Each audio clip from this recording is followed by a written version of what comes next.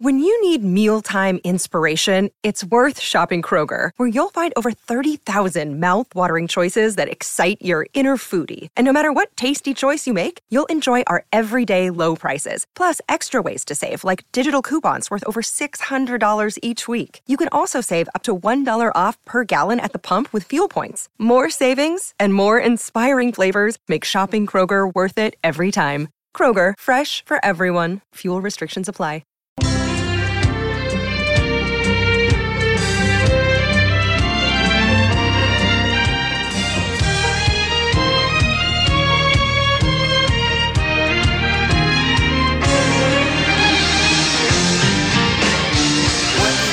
Everybody, welcome back to a brand new episode of Crossed Up.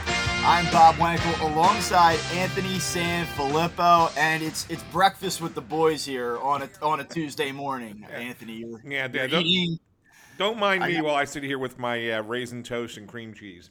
I got my coffee, so we're settling in for a morning of some Phillies talk off of a disappointing weekend. Last time we talked, it was ahead of the Mets series, and Phillies were wrapping up a 4-game sweep of the Rockies, and I think that we felt going in that they had an opportunity to win a series. And, they did have an opportunity to win a series going into Sunday Night Baseball.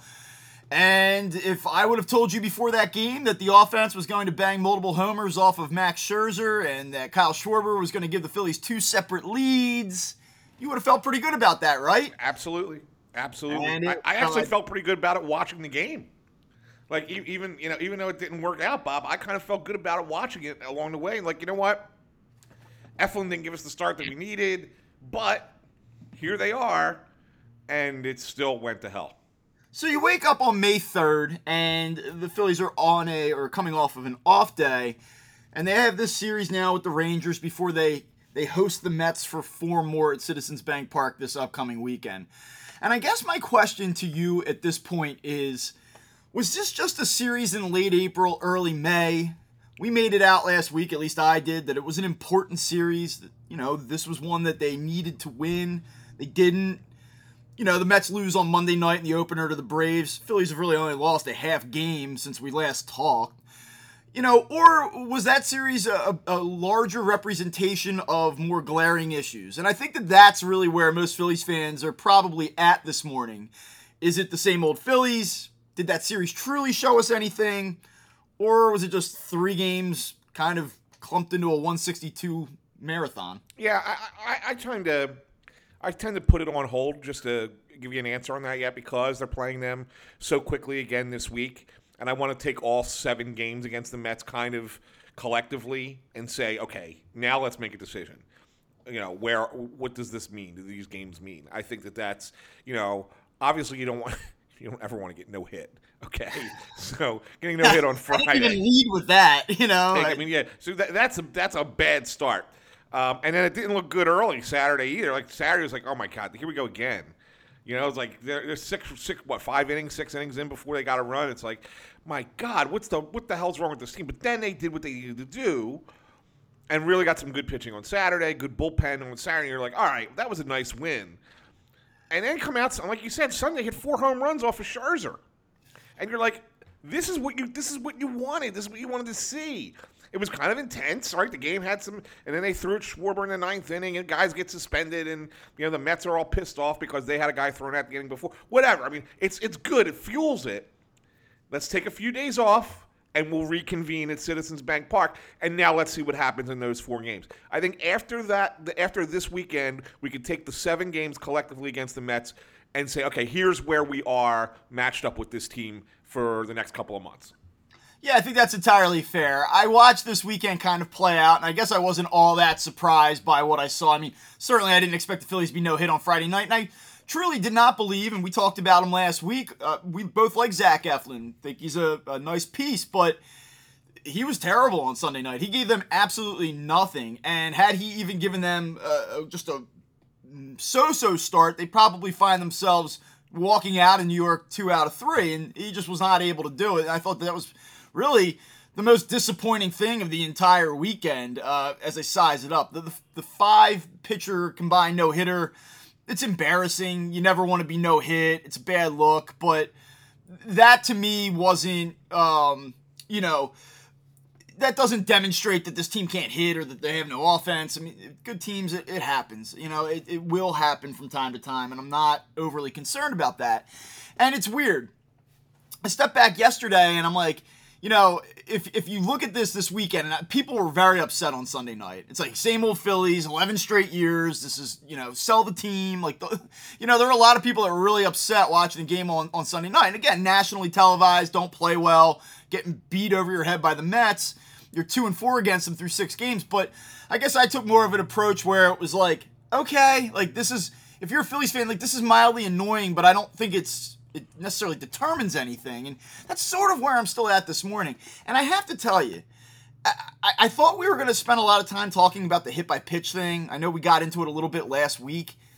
The only thing I'll say about it is, who cares? Like, you watch the Phillies lose 2 out of 3 at the end of that series, and, you know, you got Girardi asking the umpire, what are you going to do about it? Like, I just had no appetite for that entire sequence. It makes these upcoming games a little bit more interesting, and we'll see what happens. But I don't really have, like, any feeling whatsoever at the end of that game, other than that Mets fans looked absolutely ridiculous. And, you know, play better, Phillies. You know, you want to get tough. Like, if that's, like, you want to get back at them, like, play better. But the Phillies certainly weren't trying to hit the Mets in that game. And, you know, I think they went inside of Schwarber, tried to hit him. And then I don't think they meant to hit Bohm, to be honest with you. I don't hate that they weren't, you know, that there wasn't an immediate ejection. I honestly think that was totally accidental. Yeah, I mean, I think that they threw in on Schwarber. That might have been intentional. Oh, yeah, I agree. Yeah, Schwarber, yes. Bohm, I don't think so. Yeah, Bohm probably not. But you could tell, I mean, first of all, you want to talk about old school. I mean, Showalter's as old school as it gets. I mean, Showalter might as well be, you know, Whitey Herzog or Earl Weaver even, right? I mean, those are the kinds of, you know, guys I harken back to with the way that he manages games. So you know you're gonna kind of get that a little bit from the Mets. And look, I get it. They're trying to ride emotion right now. The Mets are trying to win off that a little bit. You can see by the way they play, like simple plays. I mean, you know, they get all fired up over simple plays. I think it's a thing that they feel like they need in order to succeed, right? Something we talked about the Phillies when they were struggling, lacking a little bit of emotion. I think that the Mets feel like they need that to be a good team. Otherwise, they might not be as good as they are. It's very interesting. Before one of the Mets games over the weekend, Howie Rose, right? One of their media guys, yeah. one of their broadcasters was talking about how the team has sort of rallied around Buck Showalter, and, you know, every time there's an incident, Showalter comes to the top step and he's staring somebody down, and that the team is feeding off of that. And we talked about this last week with Girardi and how you don't really see that with Joe. And it is interesting because you do watch everything unfold again on Sunday night, and it was a week after on national TV that he doesn't really go out and chase Angel Hernandez. He doesn't really get upset to the point where you can see it. And you just kind of, again, it goes back to, for me, and I think it's a conversation we're going to have multiple times throughout the season, I just don't see a lot of juice from this guy. I just don't. And it remains my biggest criticism of him. I don't see consistently a lot of energy. I don't think that his teams play with a lot of energy. I think that showed up again this weekend in New York. And I'm waiting to see it. And I have to tell you, you know, we kind of laughed at the idea of firing Joe Girardi early in the season. I still don't think that that's the way to go. I still think that that's completely ridiculous. But I will say this. They're 7 series in now. They've won 2 of them. And the Rockies basically said, here you go. Like, we're going to make 2 errors a game at the beginning of the game and just give you runs, and you can run with that. So I am kind of starting to wonder here, like, if the Phillies are good, which we suspect that they are better than they're playing, it is like time to start seeing it. We're in May now. It's not the first week of the season anymore. We're approaching the 30-game point here. It's like time to go a little bit. And they've just not they've been consistently bad, really. I mean, 5 out of 7 series is terrible. Yeah, But I actually think that they're lucky to be 11-12 this morning. I do. And I think that they'll probably take 2 from the Rangers, and they'll probably show a little life this weekend. And we'll be talking a week from now about I don't know how the numbers work out. What is it, 6 games and they're 11-12? 16 and 13. Yeah, or the 15-14 Phillies. It's like, make a move, man. Just make a move. Run from the pack. Fall behind the pack. Yeah, but you say that, and now let's say they take the 2 from the Rangers because the Rangers flat out suck, right? Let's just say they win those 2. And all right, I'm going to say 3 or 4 from the Mets. You want to say they split? Either way, regardless. So you got a 4-game sweep of Colorado, bad team, and you sweep them 4 games. 2-game sweep of Texas, bad team, and you sweep them those 2 games. Okay, and then in the Mets, let's say you kind of split it. I mean, you can't really split it. I mean, it's 7 games, right? So it's 3 and 4, 4 and 3, whatever you want to look at. If you're 10-3, 9-4 in those games, and again, look, what have you done for me lately? I can't go back and revisit the beginning of April when it was just kind of like extended spring training. But you look at those games and you say 9-4, 10-3. I don't have a problem with it. I really don't. I mean, you can't get to 15 games over 500 in 2 nights. I mean, you have to kind of it's a process, right, to get there. So like if you're 5 games over in 13 at 9-4, I'll take it. I'll take 9-4 every 13 games. Sure. So and I know a lot of people have seen this now. It's 500 at the end of April in 2019, 500 at the end of the first month in 20, 500 I feel like this team is perpetually flirting with 500. And it's like, how many times over the last 3 or 4 seasons has it been, well, tonight with a win, they can move back to 500. And I just feel like, from a mental standpoint, that it's like Groundhog Day. It's just watching the same thing over and over again. And what I expect, honestly, what I expect is 2 against the Rangers, a loss on Friday, or a loss on Thursday, a win on Friday, a loss on Saturday, a win on Sunday. Like, this team, to me, I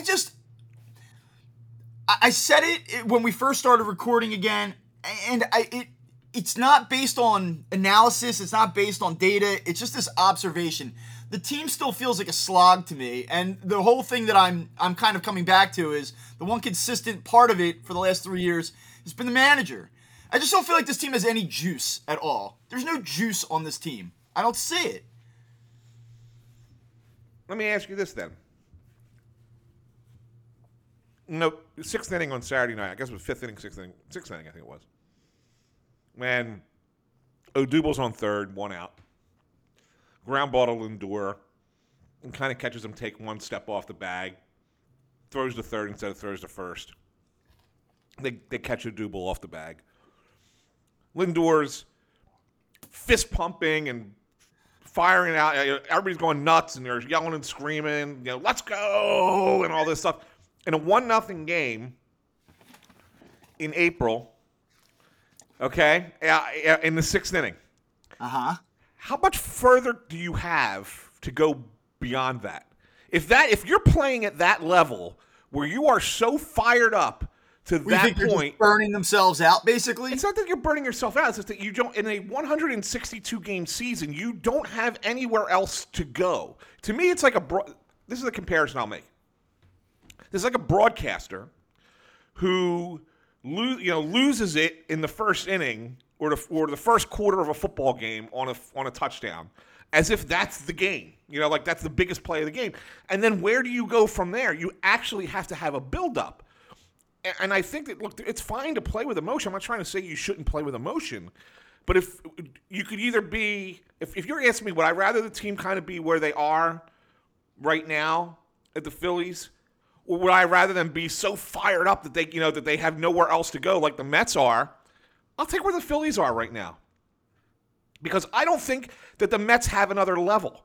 I think the Mets' other level is, cross our fingers, Jacob deGrom can come back and pitch the second half of the season. There is no further height that they can get to. They are playing their best baseball, their most passionate baseball right now, and they're going to have to figure out a way to do that in May, June, July, August, September, October. I don't know if that's sustainable.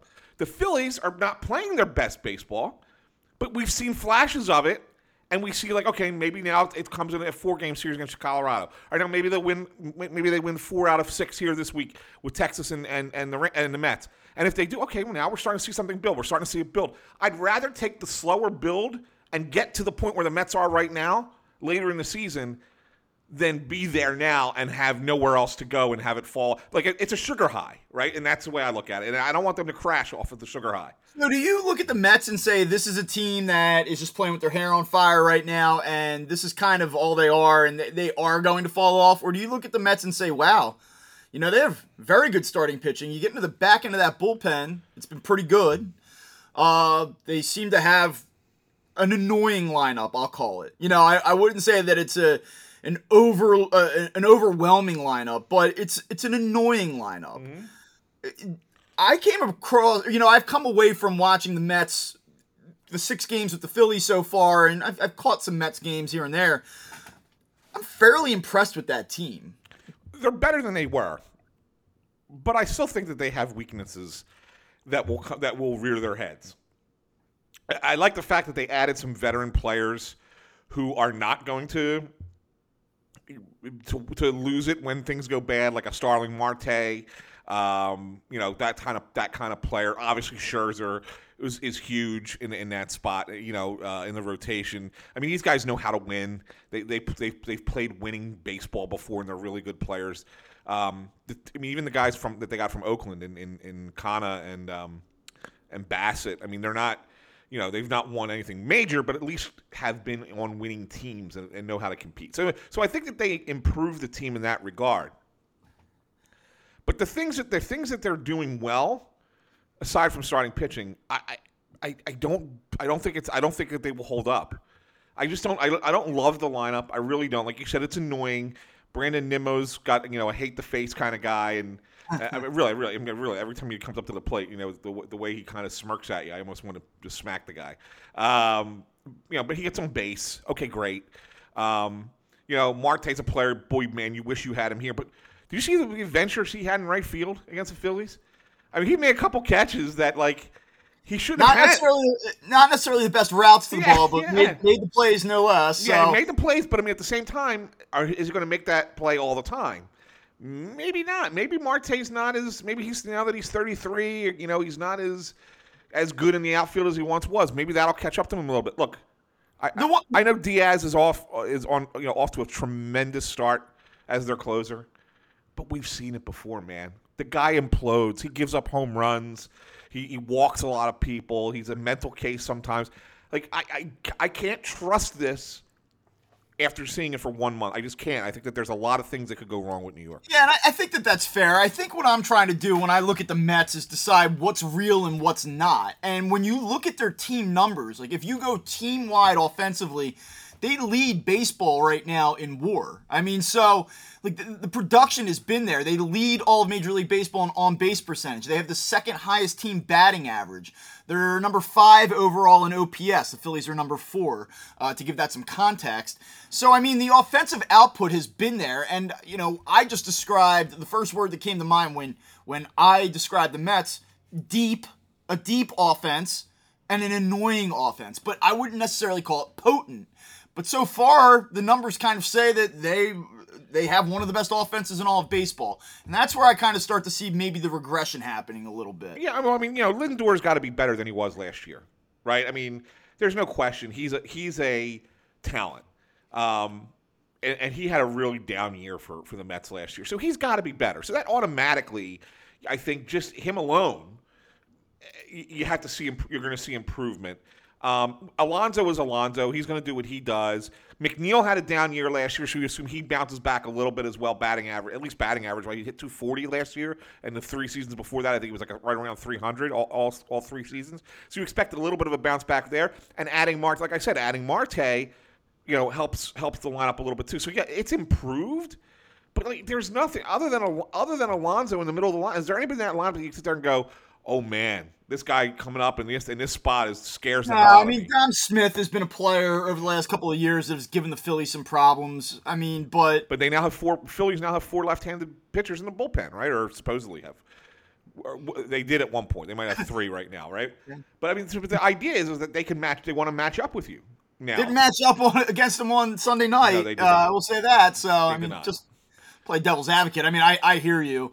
And I'm not telling you that the Mets are en route to 110 wins here, but I do think that they're a good team. And I don't think that they're a team that is just going to totally fade and win, 79 games, 81 games. I think if nothing else, we're seeing that this team is an 85 to 90, maybe even 92, 93 win team. So, point being here, if I'm the Phillies, it's like, it's time to go, man. Like, and that's what I keep coming back to. So we talk a little bit about the Mets and are they real or not. Let me throw out some numbers at you here on the Phillies side of things. Mm-hmm. So we talk about team-wide, the OPS. And baseball, from an offensive standpoint, all across the game, it's down right now. Yeah. It's way down. And to put that into context, if I tell you this morning, Phillies have the fourth best OPS as a team across baseball, have you been overwhelmed by the Phillies offense to this point? No, but I mean, it's the home runs. Is what it is. I mean, you get 4 home runs in a game. That's going to really help your OPS, right? Yeah, absolutely. So now you look at this on more of an individual basis, right? And I mean, here you go. If I would have told you 3-4 days ago, Kyle Schwarber would have the highest OPS amongst himself, Bryce Harper, Nick Castellanos, Alec Boehm, and Rhys Hoskins and JT Realmuto of that this whole idea, like, let's bring in all these big bats and ball goes boom and bombers on broad and all this other bullshit. Like, here's Kyle Schwarber, who's been horrible up until this past weekend, and now he's got the best OPS on the entire team and he's hitting 200. So my question becomes... Oh, go ahead. No. I'll let you ask the question, and then I think my answer will be the same either way. But go ahead. So my question becomes this: 23 games in, one good game can really sway the numbers, as evidenced by what we've seen here this weekend. Castellanos wasn't very good. He was red hot. Well, now 8-10, whatever. Schwarber goes crazy in New York, up to 838. So I just look at this whole thing, and I guess maybe one by one, do you think that the starts of the following players are reason for concern? And it starts with Rhys Hoskins for me, who wakes up this morning hitting 200 with a 300 on-base percentage and a 664 OPS. I mean, Rhys Hoskins has 2 home runs right now through 23 games in 80 at-bats. He doesn't play defense, so what is he doing at this point? Yeah. And so are you concerned about Rhys Hoskins? I am. He's not the only one, but I am concerned about Rhys. Yes. Are you concerned about JT Realmuto, who wakes up hitting 256 with a 672 OPS this morning and has 1 home run in 21 games?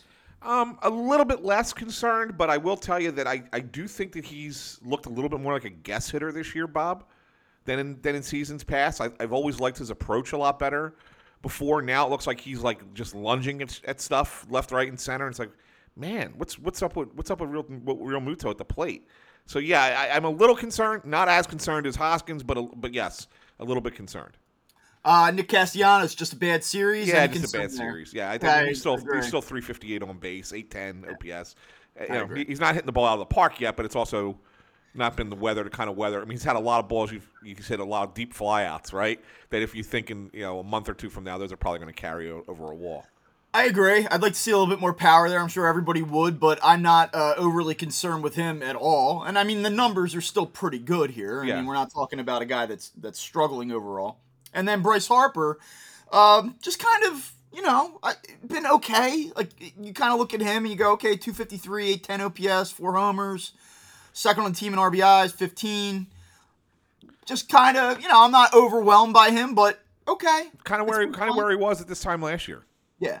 And then he ends up winning the MVP. So I'm not worried about him. But the one name you didn't mention, there's one name you didn't mention that's really concerning me right now. That's Gene Segura. Yeah, hitting 229. And he's your leadoff hitter.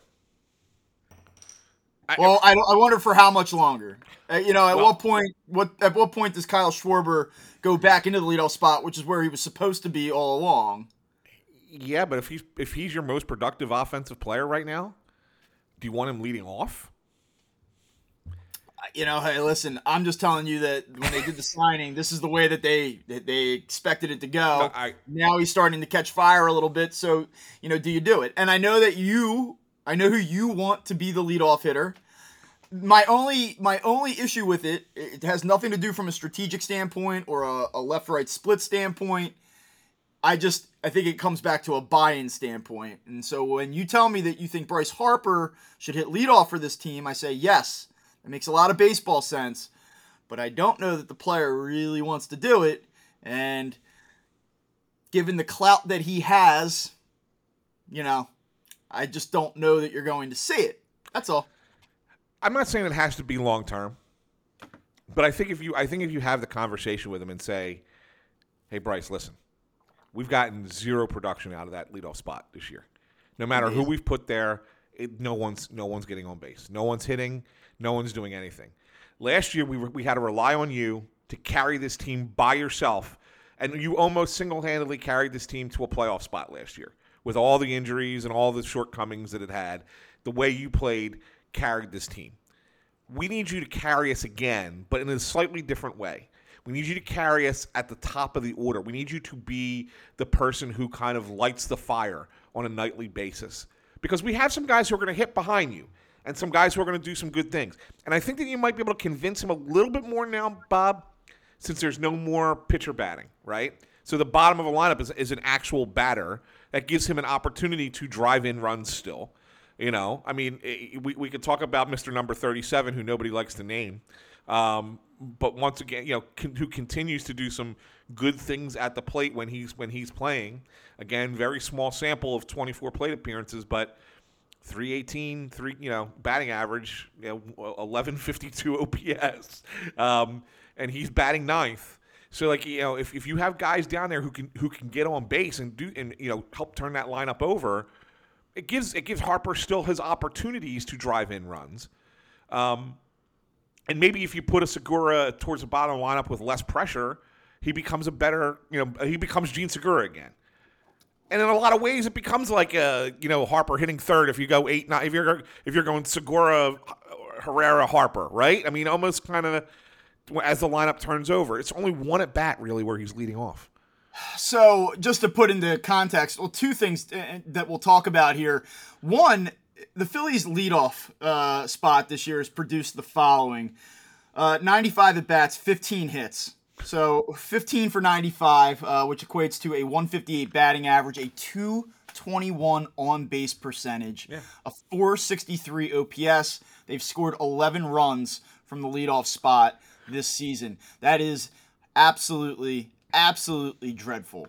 So that certainly from a statistical standpoint outlines or kind of illustrates the need for more production and the need to probably do something differently here. Because that is just simply, if that continues, they will not get to where they want to go. And you look at the production from pretty much every other spot, and it's been, it ranges from acceptable to pretty good. But leadoff has been absolutely horrible. And then to go back to Herrera, like you were talking about, just kind of give you a different way to put this into context. He's been very good, at least from an offensive standpoint at the plate. And still, Phillies center fielders so far this year are hitting only 203 with a 655 OPS. So you take Herrera out of the equation and just absolutely terrible. And so you look at this, and if you don't want Odubel Herrera to hit leadoff, which I do not, I've explained my position on that numerous times, and Gene Segura's not getting it done, and you don't want to put Kyle Schwarber back into the leadoff spot, then who's left? And if JT Realmuto is struggling, it's not him. So yeah, Bryce Harper does become an option, but I just think there's something to it with him where he won an MVP hitting third. It's where he wants to hit. Does he go in and say, I get it, but I just don't want to do it? And I don't know. Yeah. I had this conversation with Junior, and he's the baseball whiz in the family, not me. And he said temporarily, you don't have to do it for the full year, but he would do the same thing. He would go Harper, he'd keep Hoskins at 2 because he thinks Hoskins will get on base still. Whether the batting average and the power come, who knows? He's a very streaky hitter, but he still thinks he'll get on base. Those numbers will go up. He does have 12 walks and 93 plate appearances. That's not terrible. And then he would bat Castellanos 3, Schwarber 4. And then you can go Real Muto, Bohm. And at the bottom, you go Gregorius, Segura, Odubel. I think it balances the lineup a little bit better. And even if like I said, even if it's for just a few weeks until you get guys going again, and it's like, okay, now we can try something else. But you put Schwarber is right now your best power hitter. You put him in the best power spot to drive in runs. He's leading the team in homers and RBIs. Let him continue to do that. Don't put him at the top, and put your best player at the top who's going to find a way to get on base, which is what Bryce Harper does. He leads the team in hits, I think, or he's second in hits behind Castellanos. It makes a lot of sense for right now. I'm not saying it's something you do all year, but for right now, it certainly does seem like that's the way that the Phillies should go. So, I guess to put a bow on this, it comes back to the following question. Is this offense going to be what people felt that this offense was going to be a month ago? Is this going to finish up as a top 5 offense? Are they going to be able to rely on this offense once we get into the summer and you go down the stretch? And we know that this is supposed to be the strength of the team. This is how this team has been financially constructed, for the offense to be what drags it across the finish line. There is enough here that looks good from a team-wide standpoint, at least in relation to the rest of the league, where you say, yeah, there's a lot to be encouraged about. But then I look at some of the individual performances and the guys that you're relying on, and I go, wow, these numbers are troubling. So I guess that's where I kind of come back. Like, I'm not looking at this on a night-to-night basis. I keep just saying to myself, can this team, as constructed, make a push to get into the postseason? And when I look at individual parts, I have questions about it, and that's where I keep coming back to at this point. Well, they're third in the national, tied for second actually in the National League in home runs, right? So you say how is this team going to produce like we thought they would? Even if they're kind of inconsistent, they're still hitting the ball out of the ballpark, right? And in a year when home runs are down right now because of the ball, and obviously that will course correct as they fix the ball later in the year, but I mean, that at least that much you sit there and go, okay, they're second in the National League in home runs. I think they're third in the National League in RBI, so they're knocking in runs when they're given the opportunity to do so. And like you mentioned, they're fourth in Major League Baseball in OPS, even though it's not a great number. It is what it is in today's game. If you're somebody who's even more into the more advanced stats like OPS plus, because that kind of gives you a little bit more. Right, I mean, I think it goes. Yankees are 120. They lead the majors. I think the Phillies 113 is like 5th or 6th or something like that. I mean, it's not too far behind. So yeah, I mean, it's funny. Like we're sitting here talking about the inconsistency of it, and there is inconsistency. But how much more inconsistent? I mean, you could be even more. Obviously, 26 teams are more wildly inconsistent than the Phillies right now. So maybe it's not as bad as we think it is. Maybe it's because we're watching it so closely and intently that we are nitpicking a little bit more when you really look at everybody else and say, wow, maybe it's not as bad as we think it is. Yeah, it probably is, and I think the frustration just comes down to the fact that fans are excited. People felt like this is going to be the year. This is a different team, and when you don't get a different result in these key series, there's going to be frustration. There's going to be frustration when you only win 2 of your first 7 series. There's going to be frustration when you can't seem to put it all together. There's going to be frustration when the manager in spots where you expect him to kind of come out and show some life doesn't. There's going to be frustration when you watch a game on Sunday night where it seemed like every shift that the Phillies put into place, they got beat on, which is interesting. I pointed this out during the game on Sunday night. I tweeted about this, but the Phillies got eaten alive on Sunday night with their shifts defensively. And it's interesting that nobody talks about the shift in Philadelphia anymore now that Joe Girardi's a manager, but it was a fixation when the previous guy was here. It was like, these stupid shifts and, all this data and all this. They get beat on shifts quite often. Yeah. And it's just something that doesn't get talked about. To be honest with you, I haven't done a deep dive into it. I'm not prepared to talk about it in depth, but it's just a thing that I've started to notice with more frequency lately where I'm like, wow, had they played that straight up, that wouldn't have happened, And so I'm starting to revert back to that. I'm like, here we go with this conversation again. There's just a lot going on where I get it. Like, I get the frustration. You watch Jose Alvarado. I actually wanted to ask you about this. Jose Alvarado gets out of a tight spot on Saturday night and kind of keeps the game within reach. They end up winning the game. And then Girardi goes back to him in the same spot again on Sunday night. Is that like hey, you're really pressing your luck situation there? I think so. or do you say, well, listen, it worked the night before, so what else is he going to do? Yeah, no, I think it's more pressure luck because I'm not, but that's me because I'm not a fan of Jose Alvarado. I think that he's one day good, 2 days bad kind of thing, right? I mean, that's, he doesn't really impress me ever anytime he comes in. I'll give him credit for when he brought him in, and I think Girardi made the right move there, kind of saves the Phillies at that point, because if they give up runs there, they probably don't come back and win that game Saturday. So right. in a lot of ways, you got to give the manager credit for the move.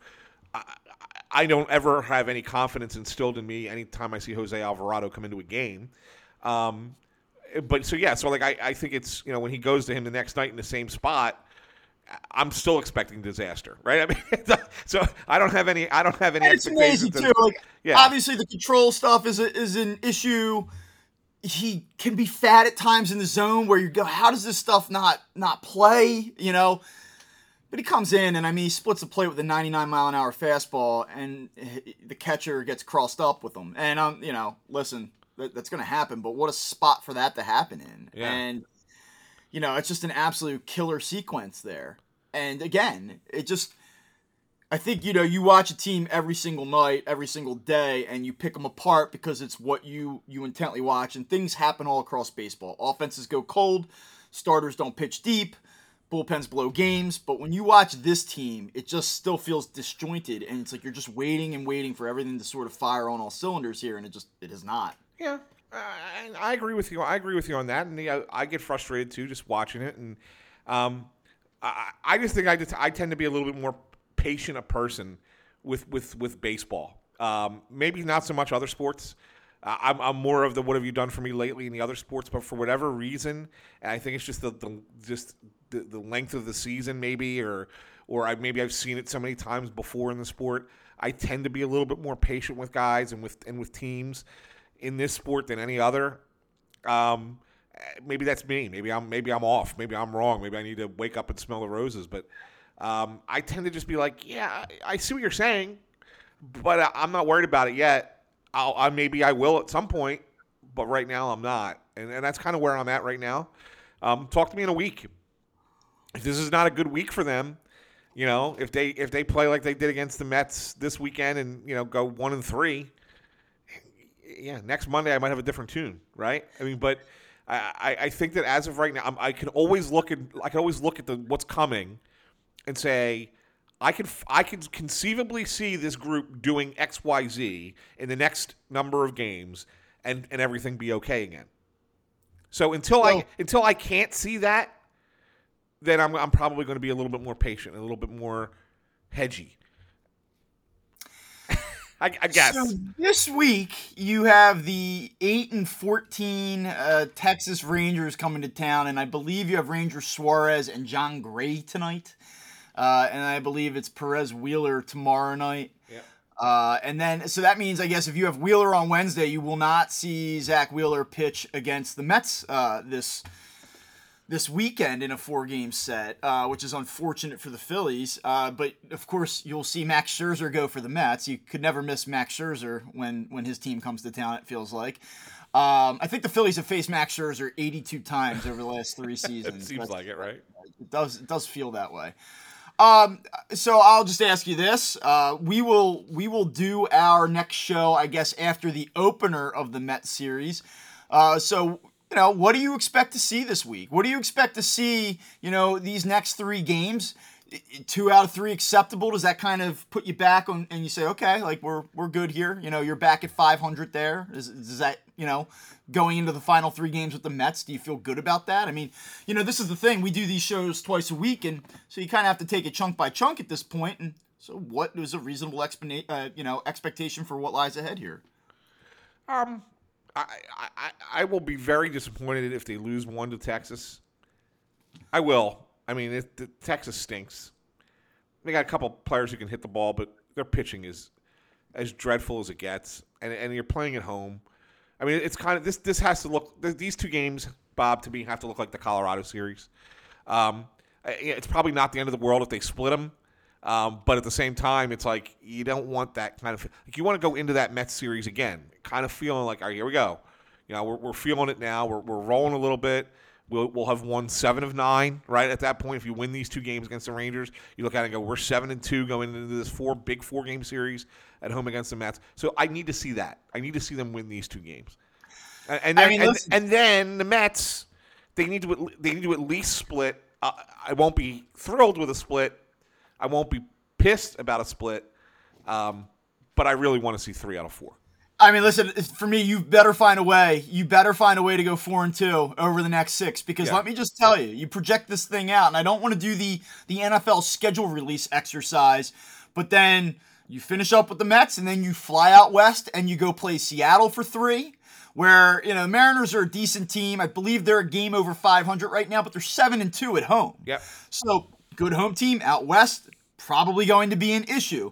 And then you have to go into LA for 4 and play with the Dodgers. And in recent years, that has not worked out well for the Phillies.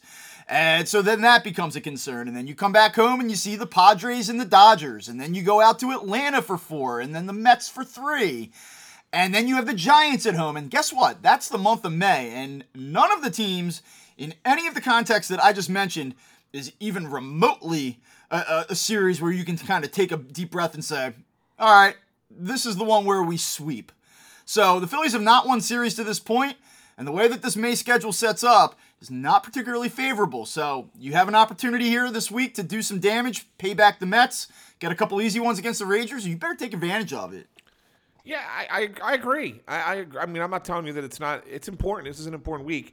But I think what we were doing is we were looking at it when we looked at it at the end of last week. We looked at it as, the Mets, the Rangers, the Mets. I think we kind of combined the two together because there were so many games against New York, right? And so and that's kind of why I'm kind of there right now. And want to wait and see. But yeah, I think that this kind of ties in a lot of ways. I think we can put the 2 weeks together, Bob, last week and this week, in the end. And that's why I was saying earlier. If you're 9-4 after these 13 games, are you cool with that? I would be. Even if so you asked me if at the end of April the Phillies were 500, would you sign up for that? And I said, yeah, of course. Yeah. So let me ask you this right now. Here we are, May 3rd.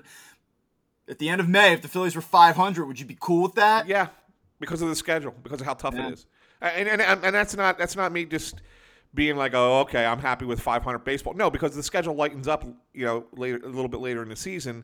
But May is a tough month schedule wise, and so if you come through this month, right now they're a game under, so you got to get through the month and probably play a game over, 2 games over against a lot of really good teams to be 500 at the end of the month.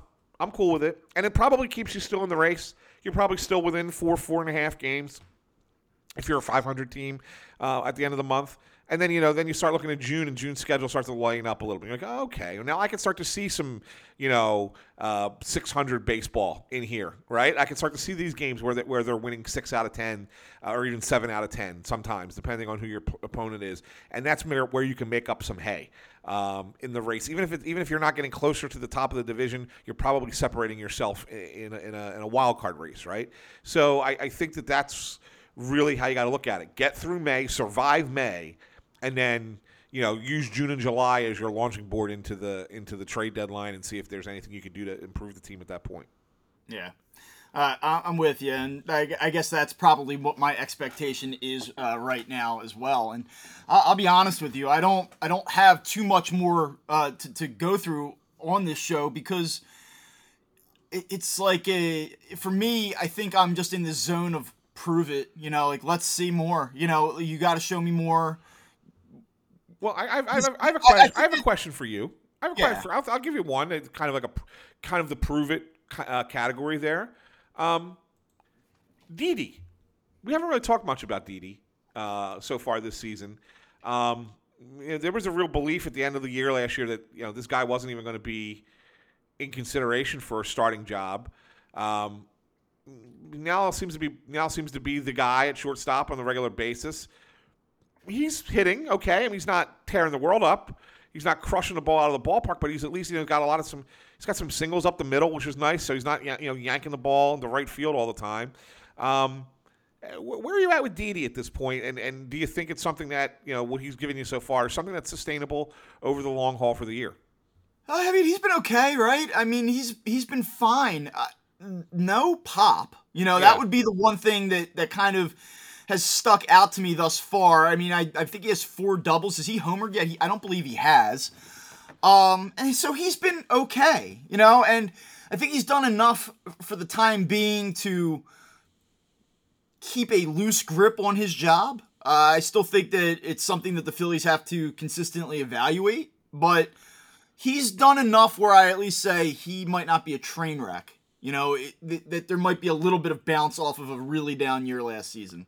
Yeah, and that's a good thing, I think. And a lot of because we weren't sure, who was going to be. Is it going to be Bryson Stott? Is he going to be the guy? Man, you're going to rely on a rookie probably who isn't. We didn't think that this was his year. We kind of thought maybe at some point, but then next year would be his year. Man, you're relying on a lot there for him to come in and be the guy. Because there's a lot of real uncertainty about what was going to happen with that position. It didn't really excite you for this season as a competitive team.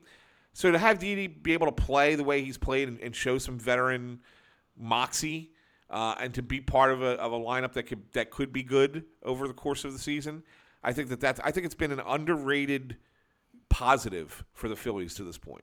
Yeah. Now you just need to get Gene Segura to not have the 2021 Didi Gregorius season. Right. And one thing I will point out now that you bring up Didi Gregorius is check Bryson Stott's progress last night, actually. And since he's gone down there, I will say I believe he's hitting a shade over 300. He has 4 extra base hits and 25 plate appearances. So it's nice to see him go down to AAA. And, sometimes how that goes, there's a letdown.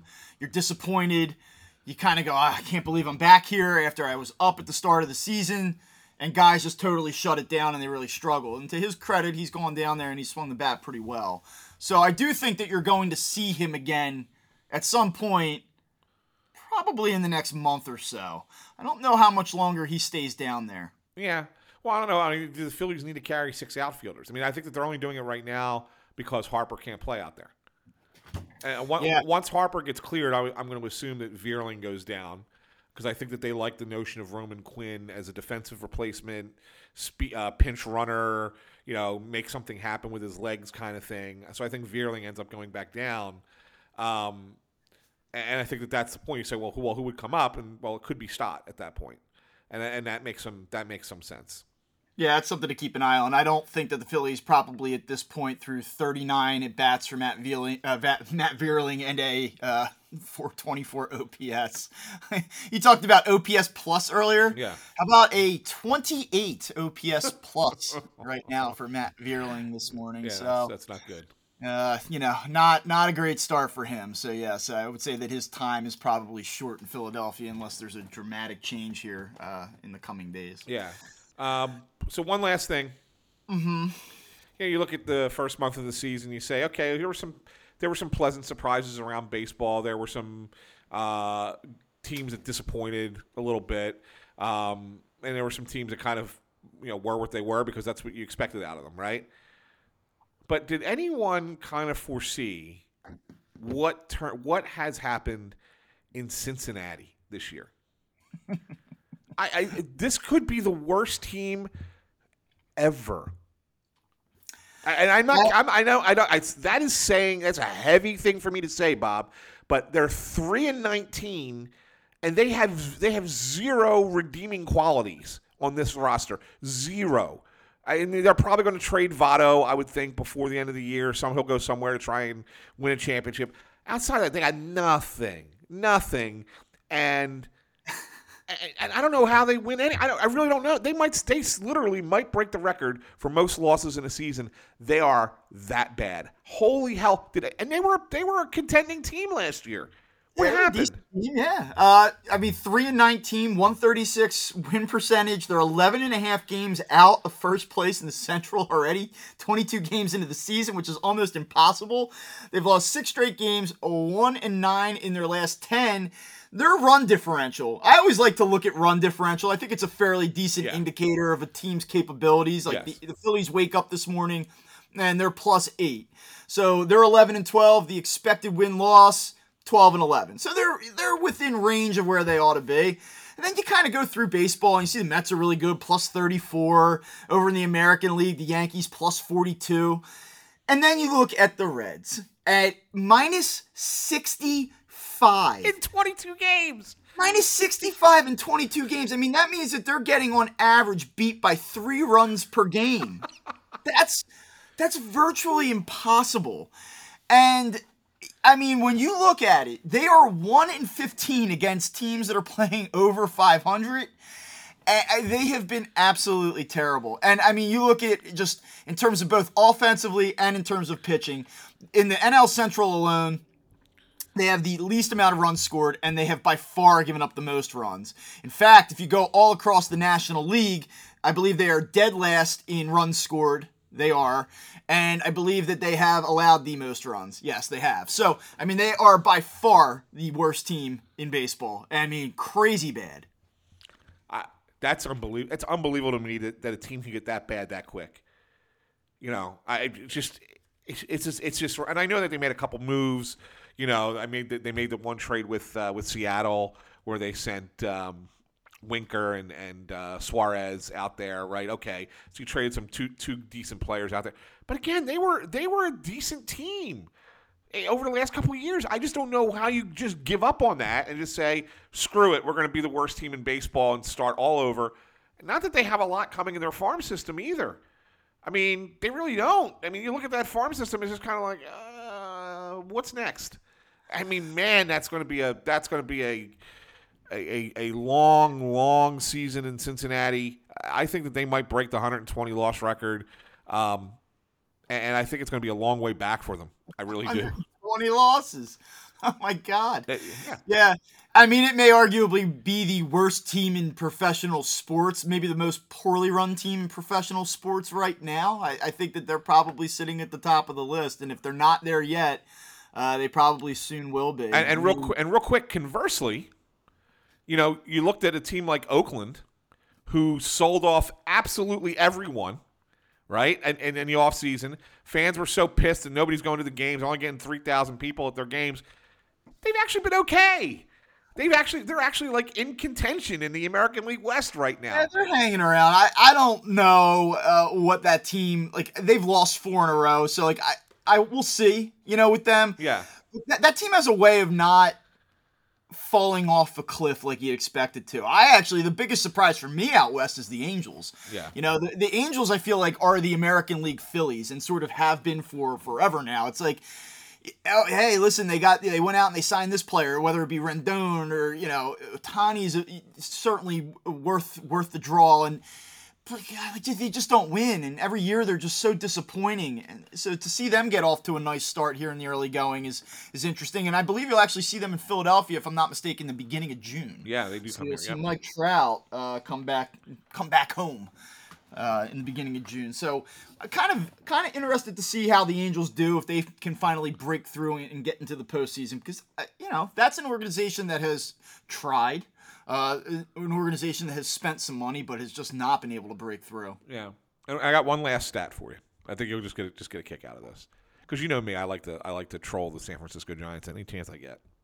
You know, Darren Ruff was last year like big part of their success story last year, right? As a role player, Sure. He had 16 home runs as a part-time outfielder. I think his OPS was over 900. Like he was solid. Playing every day at first base for the first time in his career, he does not have a home run yet this season. Yeah, it's been a tough start for him. It's been rough. It's been a rough start. Yeah. 181, I believe he's hitting. He hasn't hurt the team overall, though. No, they're winning. They're still winning. 8 this morning. Okay. I mean, they're rolling right along. That NL West is tough, man. And I mean, even the Rockies getting swept in Philadelphia, they're 13-9 this season. I mean, even the Diamondbacks, who aren't good. That's not a very good team, but they're even hanging in there. Well, they're not good, but they have the thing about the Diamondbacks. The one thing I'll give them credit for is they have some young talent that's not like all-star talent. That's kind of like good building block pieces to put around all-star talent, and they're just letting them play and just saying, hey man, get out there and play. And you got guys that are just going out there and doing a decent job for them, and that's why you sit there and say, yeah, they stink, but they hang in games. How do they win? Well, it's because of that. It's because of the kinds of players that they have around that aren't the greatest, but really aren't terrible. I mean, Christian Walker, for example, right? I mean, he's not hitting. I mean, I think his batting average is terrible, but he's got 5 home runs. Dalton Varsho. I'm just talking guys who are connected to Philly. I mean, Walker's from here. Dalton Varsho, obviously, is named after Darren Dalton because his dad was the Phillies bench coach or third base coach for a while. He's got 10 RBIs, kind of, they got some players. They got some like little, who, if you put a star or two out there, these guys would be nice supporting pieces. Hey, and real quick while we're on it before we shut it down here, speaking of former Phillies or people with Phillies connections, here's a stat line for you. 13 games pitched, 12 innings pitched.